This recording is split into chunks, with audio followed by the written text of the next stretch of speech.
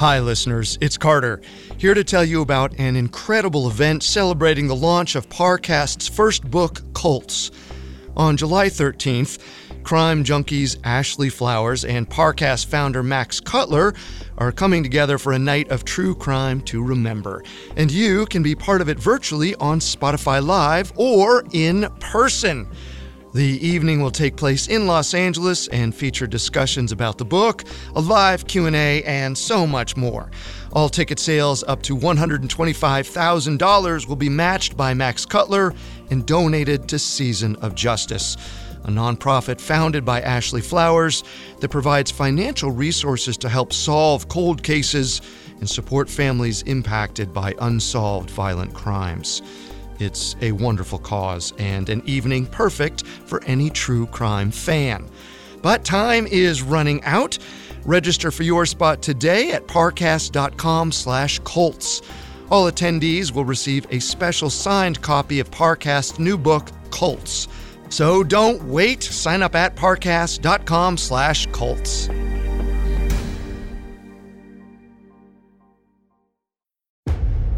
Due to the graphic nature of this episode, listener discretion is advised. This episode includes discussions of murder, sexual assault, child abuse, and torture. We advise extreme caution for children under 13. A Greyhound bus terminal is nobody's ideal place to spend the night.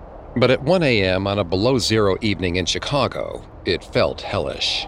16-year-old Timothy McCoy huddled against a wall, rubbing his hands together to try and get the feeling back into them. He cursed himself for booking a bus trip with an overnight layover. It seemed like such a good idea at the time. The price was right, and he'd be back to his dad's house in Nebraska before school started later that week. But now, with the night stretching out ahead of him, he wished he'd sprung for a motel. Suddenly, he noticed headlights approaching. A car pulled up, and the window rolled down to reveal a man in his 30s smiling at him.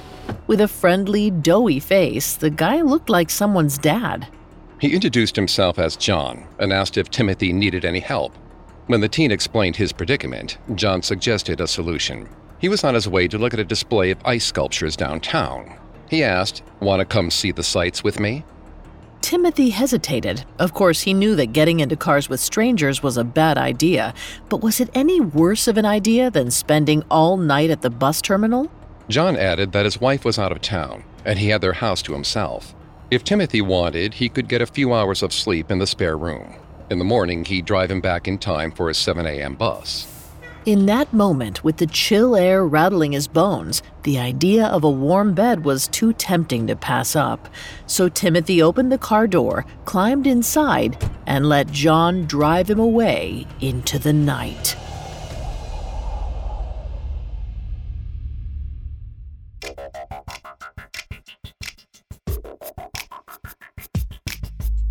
Hi, I'm Greg Polson. Welcome to the second episode of our special 5th anniversary series. I'm here with my co-host, Vanessa Richardson. Hi, everyone. You can find episodes of Serial Killers and all other Spotify originals from Parcast for free on Spotify. For this 4-episode series, we're taking a step back from our usual approach. Normally, we chronicle a killer's development from cradle to grave and seek to understand their crimes by digging into their twisted psychology. We're trying to answer the question, what makes a murderer? But in these episodes, we're starting with a different question. What makes a legendary murderer? Out of the hundreds of serial killers that have operated in the U.S. over the years, only a handful have been mythologized. As we look back on 5 years of serial killers, we want to understand why that is. Last time, we explored the infamous crimes of Edmund Kemper and the unusual role he played in his own myth-making. Today, we're continuing our journey with the story of John Wayne Gacy, the killer clown. Gacy was a pillar of his neighborhood. He was a successful businessman, was active in local politics, and even hosted block parties. When his monstrous crimes came to light, they shattered America's image of the safe suburban haven. We're going to explore how that happened. We've got all that and more coming up. Stay with us. Most of us don't encounter a lot of clowns in our daily lives, and yet they occupy an outsized role in our minds. They're one of the most common fears of all. According to the Chapman University Survey on American Fears, which was conducted in 2014, 7.6% of us are terrified of clowns.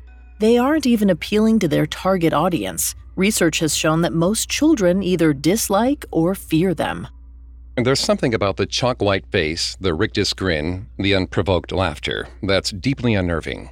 But why? Unlike other common fears like heights, snakes, or needles, there's no evolutionary reason for us to fear clowns. They pose no danger to us.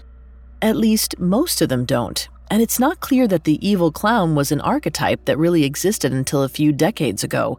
But during the 1980s, there was one clown so monstrous that he might have single-handedly turned the tide. John Wayne Gacy was one of the most prolific serial killers in U.S. history. He raped, tortured, and murdered more than 30 victims, burying most of them in a crawl space beneath his home. He was also a registered clown who sometimes dressed up to entertain children under the name Pogo. As far as we know, Gacy never killed anyone while wearing his clown costume. It was when he was in street clothes that he became dangerous, yet he became known as the Killer Clown, a nickname that suggests a face-painted maniac hunting down children at birthday parties. Gacy's clown persona was incidental to his crimes, but it gave him a larger-than-life quality. It's the one thing most people know about him. In our last episode, we discussed how the most famous serial killers often reinforce beliefs that the public already has about murder. They're the exceptions that prove the rule. For example, in Kemper's case, he was a genius who outsmarted the police and hated his mother. Most murderers don't fit that mold, but for some reason, we're more inclined to remember the ones that do. Gacy tapped into our irrational fear of clowns, and probably worsened it, to be honest. But he also contributed to a much subtler and more pervasive kind of fear. Gacy's spree contributed to a nationwide panic about stranger danger. After his arrest, police departments and schools launched campaigns to warn parents and children about the dangers that lurked around every corner. However well-intentioned these campaigns were, they inspired a kind of mass hysteria. Parents became terrified that their children could be snatched at any second, and this had a devastating ripple effect. According to Paul Renfro, a historian at Florida State University, stranger danger contributed directly to mass incarceration. Under the guise of protecting children, politicians passed a slew of tough-on-crime laws that introduced harsher sentences across the board. The horrific details of Gacy's spree also fed into a deeply harmful fallacy, which claims a correlation between homosexuality and pedophilia. Needless to say, no such correlation exists, but some seized on Gacy's crimes as a way to prop up their bigoted beliefs. The years after his arrest saw some of the highest-ever disapproval numbers for homosexuality in America. At that time, conservative politicians and groups openly claimed that it was harmful to children, and that even allowing same-sex marriage would lead to child molestation. And while Gacy may have contributed to these homophobic attitudes, he was also shaped by them. He came of age at a time when living freely as a gay man seemed impossible. Gacy's defense attorney, Sam L. Amarante, described him as a homophobic homosexual. After his arrest, he was willing to confess to something unimaginably heinous, raping and murdering 33 young men. Yet he went to his death still refusing to admit his other secret, the fact that he was gay. Amarante, who wrote a book about his experience defending Gacy, believed that internalized homophobia was what drove him to kill, and it started when Gacy was still a child. Gacy's father was an abusive alcoholic who showed nothing but contempt for his son. He ridiculed him as a sissy and a mama's boy who he said would, quote, probably grow up queer. Before we continue with the psychology for this episode, please keep in mind that neither Vanessa or myself are licensed psychologists or psychiatrists, but we've done a lot of research for this show. Thanks, Greg. Parental abuse of any kind can have a serious impact on a child's physical and mental health. And for LGBTQ+ youth, being rejected by a parent because of sexuality or gender identity can create a unique and toxic kind of self-loathing. According to a 2020 paper in the Journal of the Canadian Academy of Child and Adolescent Psychiatry, parental rejection can cause a child to internalize negative feelings about their sexuality or gender identity. In turn, this can make them develop homophobic attitudes as a way to separate themselves from the identity they consider shameful. They may live a heterosexual life, marry a partner of the opposite sex, and in some cases openly fight against LGBTQ+ rights. Gacy did all of the above. According to attorney Danny Broderick, who worked with Amarante on the book, he was an example of internalized homophobia taken to horrific extremes. He targeted gay victims, projecting his self-hatred onto them. Broderick said he would really, in essence, be killing himself over and over again. So it's possible that homophobia drove Gacy to violence, but it also helped him avoid detection. Because of the stigma around homosexuality, many of his victims' disappearances weren't taken seriously. The police dismissed these young gay men as runaways or as hustlers. Some of Gacy's surviving victims went to the police to report being attacked, but because they were gay, or at least the cops assumed they weren't taken seriously. As a result, it took years for the authorities to link Gacy's murders. But there was another reason for that delay. Gacy was careful. In fact, he was a master of disguise. To entertain children, he put on a clown costume. But to move through the world, he wore a much more elaborate mask. As far as his neighbors were concerned, Gacy was an upstanding pillar of the community. He was a family man, an active member of the local Democratic Party, and a mainstay at local charity events. He even hosted parties at his home in the Chicago suburbs. The fact that Gacy appeared so ordinary is a huge part of his mythology. He was a white, middle-class businessman with a family, living behind a figurative white picket fence. He was the epitome of quote-unquote normalcy, and that made his crimes uniquely terrifying to the public. Until Gacy, when people pictured a murderer, they imagined somebody who was clearly unhinged, lurking in the shadows, jumping out to ambush unsuspecting victims. But he hid in plain sight, and most of his victims went with him willingly. Gacy's attorney described him as a master manipulator. He often took time to build up trust with his victims. Sometimes he targeted young men who worked for him, taking advantage of an already uneven power dynamic. To other victims, he offered alcohol and drugs, and sometimes even shelter when they needed it.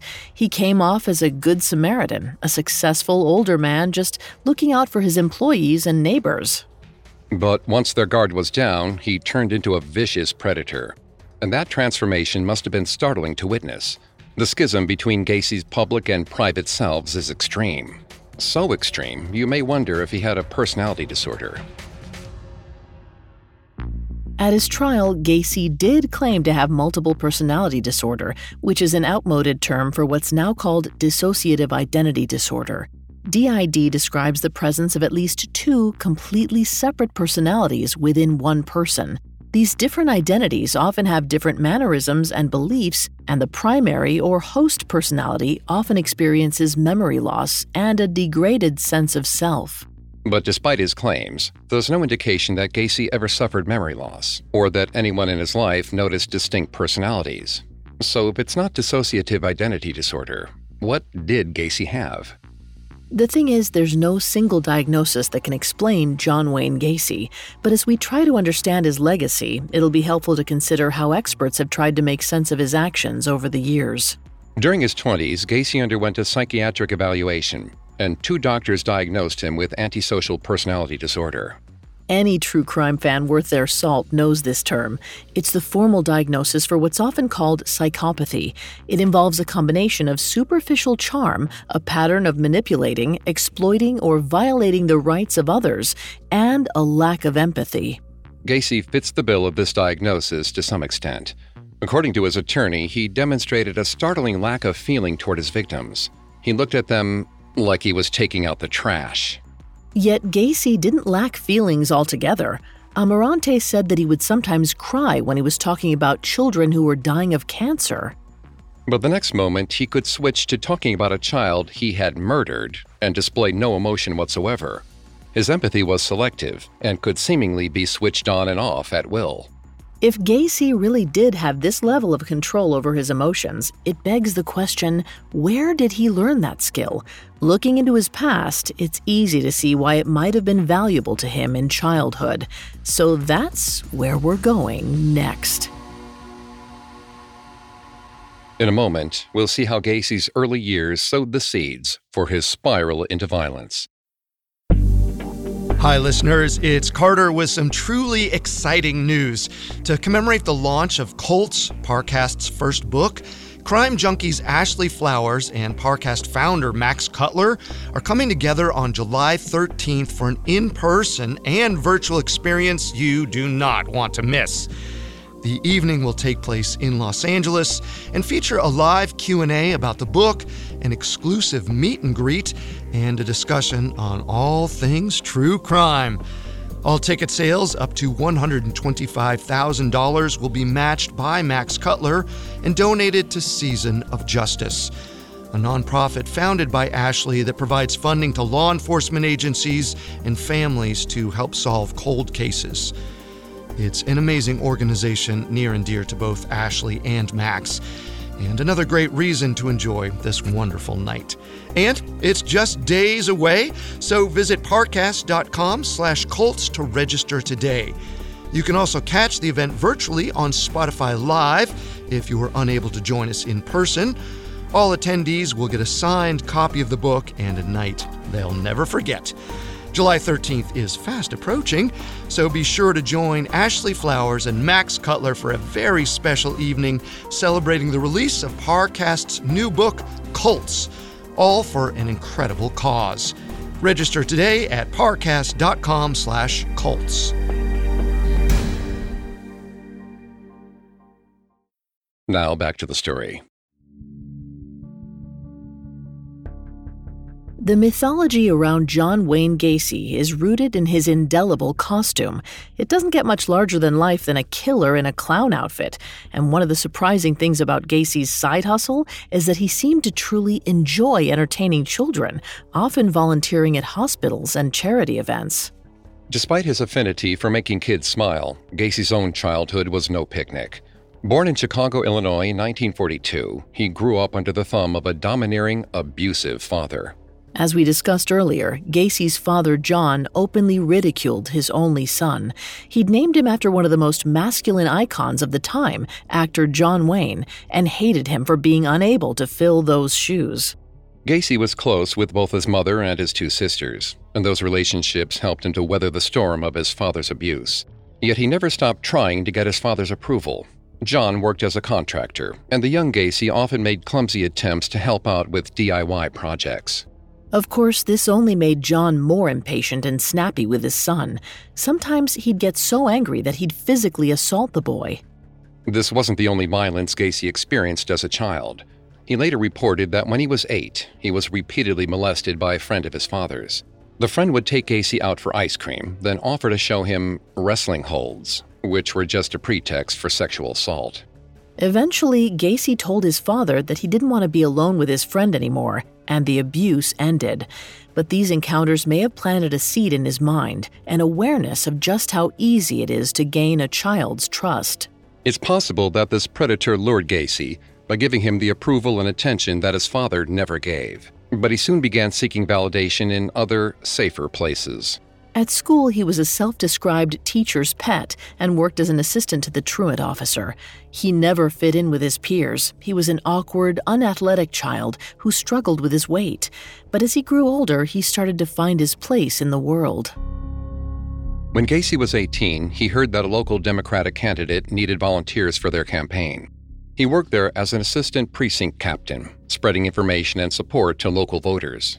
He enjoyed the work and made some solid friends in local politics, but according to Gacy himself, he chose the job at least in part to antagonize his father. John had no patience for politics. He said it was for crooks and phonies. But Gacy found himself caring less and less about his father's approval. Thanks to his volunteer work, he knew what it was like to feel useful and accepted. For the first time, he could see a path forward. At 20, Gacy left home and went to stay with a cousin in Las Vegas.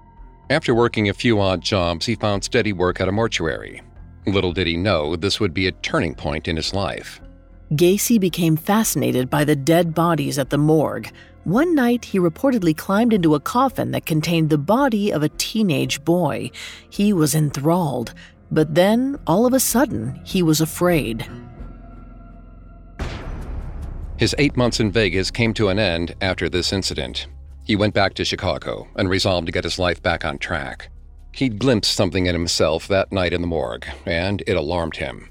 He knew he had to keep himself busy and find a real career. So Gacy enrolled in business school and graduated in 1963. He got a job at a shoe company and was quickly promoted to management at a location in Springfield, Illinois. The city was around 200 miles south of Chicago, and Gacy didn't know a soul there. But that didn't stop him. In fact, within weeks of making the move, he'd already found a girlfriend. Marlon Myers was one of his co-workers. The couple started dating in the spring of 1964 and married 6 months later. At 22, Gacy felt his ordinary American life was finally beginning. But around this same time, Gacy also had his first gay experience. According to his account, he got drunk with a colleague who then performed oral sex on him. It seems that the encounter was consensual, but afterward, Gacy felt depressed and ashamed. The homophobic abuse he'd endured from his father over the years was surely ringing in his ears. Gacy's relationship to his own sexuality is a bit of a mystery. Given how intensely closeted he was, there's no way for us to know if he considered himself gay or bisexual. But what we do know is that he was deeply afraid to face that side of himself. At around this time, perhaps in a bid to distract himself from whatever urges he was having, Gacy began taking on more extracurricular work. He got involved with the local United States Junior Chamber, aka the JCs, a nonprofit devoted to leadership training and civic organization. His colleagues there thought he was hardworking and outgoing, if a little arrogant. But those weren't bad traits to have if you were looking to get ahead. Within a year, Gacy was vice president of the Springfield JCs.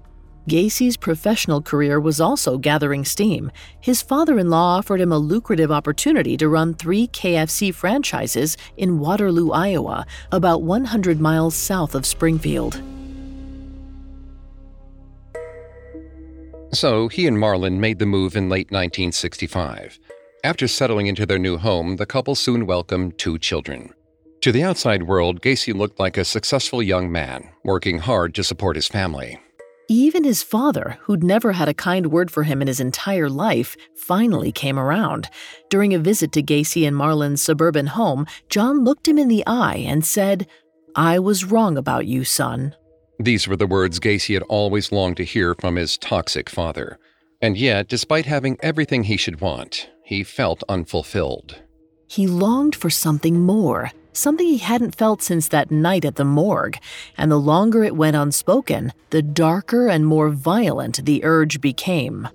In August of 1967, Gacy set his sights on Donald Voorhees, the 15-year-old son of another JC. The details of their first meeting aren't clear, but it seems that Gacy persuaded Voorhees to come to his house, promising to show him some pornography. Once he had Donald alone, Gacy got the teen drunk and then sexually assaulted him. Somehow he persuaded him to stay silent, possibly by threatening him, or maybe he just told him that no one would believe him if he told them. Either way, getting away with the attack seemed to embolden him. Donald wasn't the only minor who Gacy preyed on during this time. He sexually abused several other teenage boys, including some who worked for him at KFC. Clearly, it wasn't sex that Gacy was craving. If it were, he could easily have found consenting adults to seduce. What he wanted was control, a feeling of total dominance, and the more power he got, the more he wanted. Around 8 months into Gacy's twisted spree, his first victim finally broke his silence. Donald Voorhees told his father that Gacy had sexually assaulted him. Horrified, his father immediately called the police, and Gacy was arrested and charged with sodomy. Historically, sodomy laws have been used as a way to criminalize homosexuality by prosecuting sexual acts between same-sex partners. It's important to note that the charge of sodomy doesn't necessarily indicate that the act was non-consensual. So, the fact that Gacy was charged with this, rather than with sexual assault, speaks volumes about how his victims were treated. Far from admitting to what he'd done, Gacy went on the offensive against the Voorhees family. He claimed that Donald's father had opposed his appointment as JC's president, and now had a grudge against him. And Gacy was well-liked enough in his community that many people believed the story. But the authorities weren't convinced, and Gacy was indicted. After that, Gacy doubled down in a remarkable way. He bribed an 18-year-old employee of his to physically assault Donald, to try and intimidate him out of testifying. The scheme backfired badly. Donald escaped and reported the incident to police. So Gacy ended up charged both with sodomy and with hiring the employee to intimidate his victim. In November of 1968, he was sentenced to 10 years in prison. That sentence represented the end of his life as he knew it. Marlin filed for divorce the very same day the verdict was handed down. Gacy never saw her or his children again. It's hard to know what impact this had on him, if any. What we do know is that Gacy was a model prisoner during his time behind bars. Reverting to his teacher's pet persona from school, he befriended several of the guards and even the warden. Much like our subject from last week, Edmund Kemper, Gacy was good at ingratiating himself with authority figures. So much so that he was released after just 18 months of his sentence. Now a free man, Gacy went back to his hometown of Chicago and started figuring out his path forward. But there was a stark difference between his new life and the one he'd left behind. He found work as a short-order cook, which was a significant downstep from his previous role as the manager of several KFC restaurants. He had no power anymore, no feeling of validation from his job, and no young employees to prey on. But deep down, Gacy knew he was still the same man. His status might have been stripped away, but he still wanted to feel powerful. Unsurprisingly, his brief time in prison hadn't reformed him. If anything, it had crystallized for him just how easy it was to manipulate people. Within a few months of returning to Chicago, he began staking out a new hunting ground, the Greyhound bus terminal. It was an easy place to find kids from out of town, often runaways with only a few dollars to their name. In February of 1971, Gacy carried out his first of many attacks at the Greyhound bus terminal. He lured a teenage boy into his car there, offering him a place to sleep for the night. When the boy got home, he tried to sexually assault him. The boy was able to escape, and he reported the attack to the police. But after he failed to appear in court, the charge against Gacy was dropped. Remarkably, the parole board wasn't alerted to this incident, and so in 1971, Gacy's parole came to an end, and his criminal record was sealed. At 29, he'd been handed a clean slate, and he intended to make the most of it. He'd had it all before going to prison, the suburban American dream, and he was determined to get it back. That summer, he reconnected with a high school friend, Carol Hoff, and the two began a courtship. If he told her anything about his time in prison, it was surely a heavily edited version. That same year, Gacy also founded a contracting business. At first, he worked there part-time alongside his job as a cook, but the company was successful and soon expanded into interior design and landscaping. His life was starting to come back together, and Gacy's mother, clearly eager for her son to get back on his feet, offered to help him buy a house. So that fall, he and Carol found their dream home in Norridge, a village close to Chicago O'Hare Airport. It was a sizable ranch house with a large crawl space beneath for extra storage. After he and Carol married, they moved into the house together. It had taken barely any time at all for Gacy to rebuild what he'd lost. Just like in Waterloo and Springfield, Gacy was active in his new community. He was friendly and outgoing and went out of his way to help his neighbors, shoveling snow and lending out tools for home improvement projects. Yet beneath the affable facade, Gacy hadn't changed at all. Despite being given the undeserved opportunity to start fresh, he felt an unshakable pull towards violence, and that dead boy, whose body he'd laid with in the coffin, was never far from his mind. As he turned that night over and over in his memory, Gacy came to a realization. He didn't just want to dominate his next victim. He wanted to end them. Coming up, how Gacy went from sexual predator to serial killer. Now back to the story. As the new year dawned in 1972, 29-year-old John Wayne Gacy was settling into his next chapter. On January 3rd, he and his wife Carol hosted a dinner party for their families. The mood was celebratory and warm, but Gacy was restless.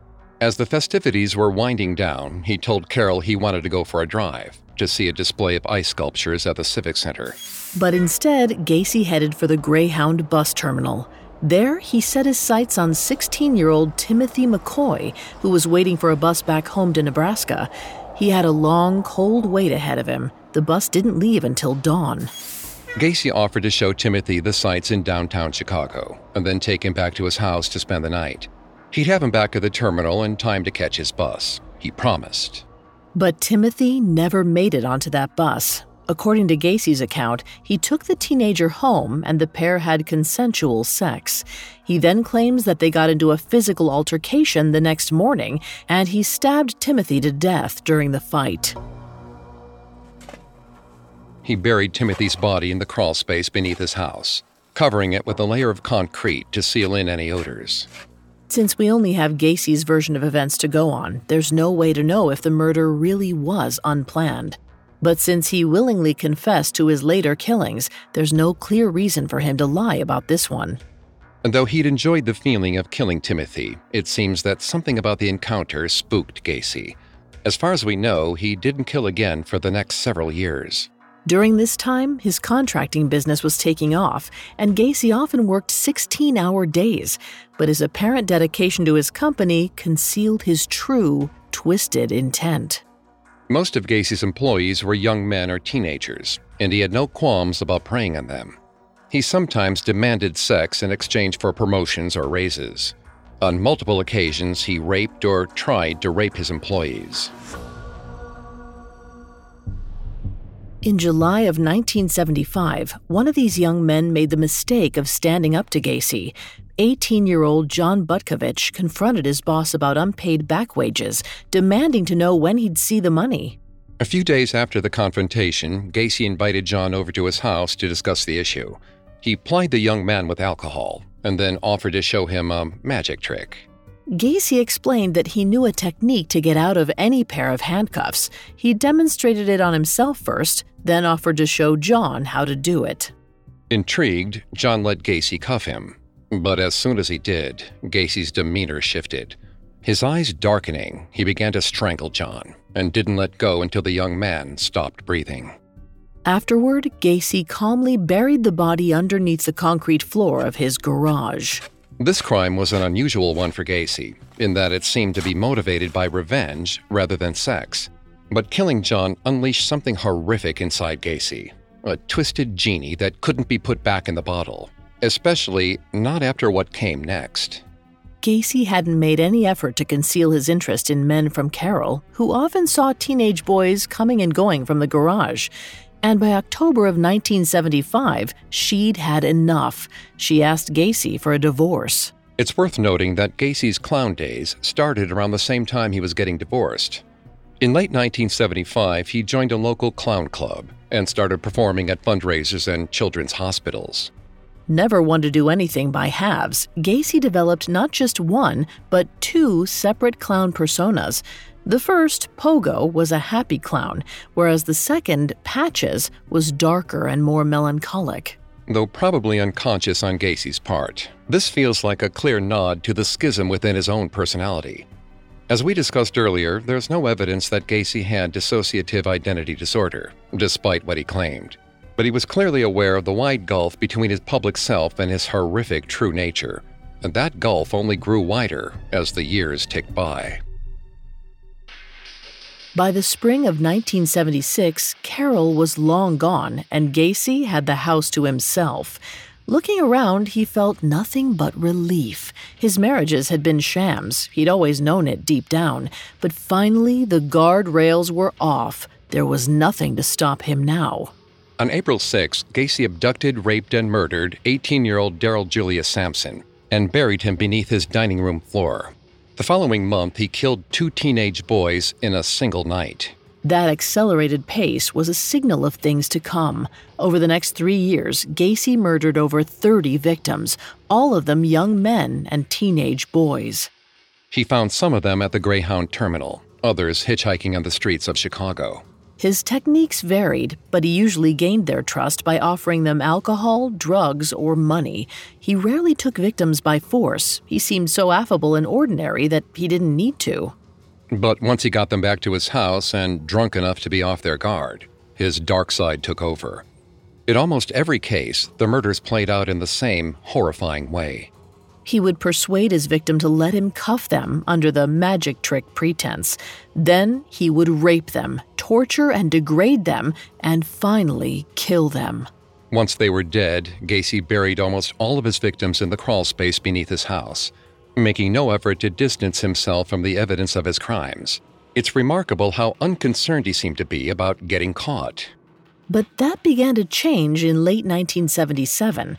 That December, Gacy abducted 19-year-old Robert Donnelly from the Greyhound terminal at gunpoint.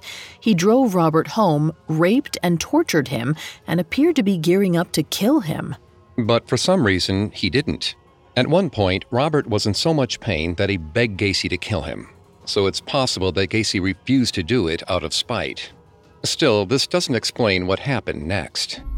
After hours of torment, Gacy abruptly announced that he was done. He bundled Robert into his car and dropped him off back at the bus terminal. Before letting him go, he warned Robert that if he told the police about this, they wouldn't believe him. Heartbreakingly, he was right. Donald did report what happened to the police, and they questioned Gacy in early January. But Gacy insisted that everything they'd done that night had been consensual, part of what he called a slavery sex relationship. He claimed that Donald was a sex worker who was angry that Gacy hadn't paid him. Gacy likely knew that the police were a lot less likely to care about what happened to Donald if they thought he was a sex worker. Sure enough, the cops believed him, and Gacy walked free. Letting Donald go was clearly reckless, and yet Gacy did the same thing with another victim. In March, he kidnapped, raped, and tortured 26-year-old Jeffrey Rignall, then left him in a Chicago park. Jeffrey was badly injured, but alive. He went to the police and was able to identify his attacker. This time, Gacy was arrested and charged with battery. Out on bail while he awaited trial, Gacy had no intention of stopping his spree. But he did reconsider burying his victims at his house. For one thing, he was running out of space, and perhaps his brush with the police had made him think twice about disposing of evidence so close to home. Gacy killed 4 more people that year and left their bodies in the Des Plaines River. His last victim was 15-year-old Robert Piest. On December 11, 1978, Gacy told Robert that he could make a lot more money working for his contracting business than at his pharmacy job. Intrigued, Robert agreed to meet up with Gacy to discuss the opportunity and told his mother he was going to talk to a contractor about a job. Gacy took Robert to his house and sexually assaulted and murdered him there. He dumped his body in the river and thought nothing more of the crime. Robert was just another disposable victim to him. But Gacy had miscalculated. Robert's mother became alarmed when her son didn't return, and she filed a missing persons report. After interviewing the store owner, police identified Gacy as the contractor he'd left with. Gacy denied any involvement in Robert's disappearance, but the cops kept digging and eventually uncovered his criminal history and the pending battery charge from Jeffrey Rignall. A search of Gacy's house turned up several suspicious items, including weapons and a syringe, but nothing that conclusively tied him to Robert. Yet they were certain they had their man, so the police began surveilling Gacy in 12-hour shifts, hoping to catch him next time he slipped up. At first, Gacy played it cool. He befriended the police officers who were surveilling him, even inviting them out for meals. As we discussed in our Edmund Kemper episode, this is another classic serial killer trope, the murderer who's so smart that he outwits the police. At least, Gacy thought he was that smart. Over one breakfast, he opened up about his life, his business, and the fact that he was a registered clown. At one point, he said, "You know, clowns can get away with anything." This feels like Gacy was winking at the police, perhaps even toying with them. But as the investigation wore on, his sense of humor faded. He became angry with the police and filed a civil suit to try and get them to stop surveilling him. Perhaps he sensed the walls were closing in on him. The authorities were undeterred by Gacy turning on them. In fact, it only made them redouble their efforts. During a second search of his house, one police officer noticed a foul smell coming from a heating vent. Once they started digging, the cops uncovered something unspeakable: a mass grave, encased in lime and concrete. They'd been looking for Robert's body, But instead, they got a lot more than they bargained for. Over the course of the next few weeks, they uncovered the remains of more than 24 victims. The enormity of the crimes were hard for even the most seasoned officers to process. The bodies just seemed to keep coming. Gacy was finally arrested on December 21st. After that, he finally changed his tune and confessed to raping and murdering more than 30 people. He couldn't name all of those young men, though. Some had been his employees, but others were strangers, whose names he'd never bothered to remember. To this day, some of Gacy's victims have never been identified, but their sheer number made the case close to unprecedented. Gacy's trial began in February of 1980, and the case drew international media attention, the likes of which had never been seen before at the Cook County Courthouse. Though the 24-hour news cycle was still in its infancy, TV news was growing fast and favored stories with a shocking or sensational hook. Gacy was irresistible, a seemingly ordinary Joe who moonlighted as a clown and had dozens of bodies buried in his house. The feverish coverage of his crimes helped to create the mythology of John Wayne Gacy, and both the prosecution and the defense tried to use the attention to their advantage. Prosecutor William Kunkel had the trapdoor from Gacy's crawlspace brought into the court as evidence. Then he wrapped up his closing arguments in dramatic fashion by dropping photographs of each victim into the trapdoor, one by one. It was the kind of mic drop you usually only see in courtroom dramas, a made-for-TV moment. One of Gacy's living victims also got to be heard at the trial. Jeffrey Rignall appeared in court to recount how Gacy had abducted, raped, and tortured him, before inexplicably letting him go. Rignall was so distressed on the stand that he vomited, which surely only made his devastating testimony more impactful. In the end, no one was surprised when Gacy was convicted of 33 murders and sentenced to death. After a series of failed appeals, he was executed by lethal injection in May of 1994. By that point, the mythology around him was so fervent that several different versions of his last words have been reported. According to some accounts, Gacy used his final breaths to rail against the state of Illinois for murdering him. According to others, he simply said, "Kiss my ass." But it seems that both of these are fabrications. In reality, Gacy said nothing. Like a game of telephone, Gacy's story has been told so many times that embellishments and exaggerations like this are inevitable. He had no snappy final words, just as he never killed anyone while wearing his clown costume. Yet those details endure because they fit the larger-than-life narrative around Gacy. But despite the blurring of fact and fiction, the truth of Gacy's story is just as terrifying. He created a mass grave underneath his idyllic home, all while successfully passing as a pillar of the community. Gacy wasn't some horror movie villain wielding a chainsaw or hissing from behind a pane of glass. He was worse. He was the monster you never saw coming. Over time, Gacy has come to symbolize an idea that exploded in the years following his arrest, popularized in movies like David Lynch's Blue Velvet, the rot that lies beneath the surface of suburbia. And he wasn't the only one who broke that particular mold.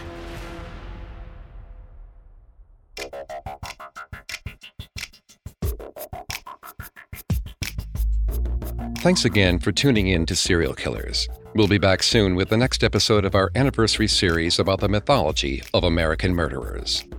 Next time, we'll turn our focus to arguably the most notorious American serial killer of all time, and his bizarre cult of personality that endures to this day. Much like Gacy, this killer didn't fit the murderer profile at all. He was a handsome, clean-cut young law student who used his charm like a lasso, and his victims rarely sensed anything was wrong until it was too late. You can find all episodes of Serial Killers and all other Spotify originals from Parcast for free on Spotify. We'll see you next time. Have a killer week. Serial Killers is a Spotify original from Parcast. Executive producers include Max and Ron Cutler. Sound design by Carrie Murphy, with production assistance by Ron Shapiro, Trent Williamson, and Carly Madden. This episode of Serial Killers was written by Emma Dibdin, edited by Joel Callan, fact-checked by Haley Milliken, researched by Brian Petrus and Chelsea Wood, and produced by Joshua Kern. Serial Killers stars Greg Polson and Vanessa Richardson.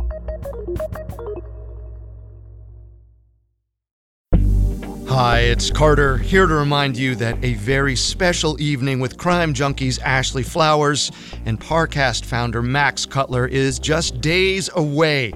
It's an event celebrating the release of Parcast's first book, Cults, and you can be a part of it virtually on Spotify Live or in person.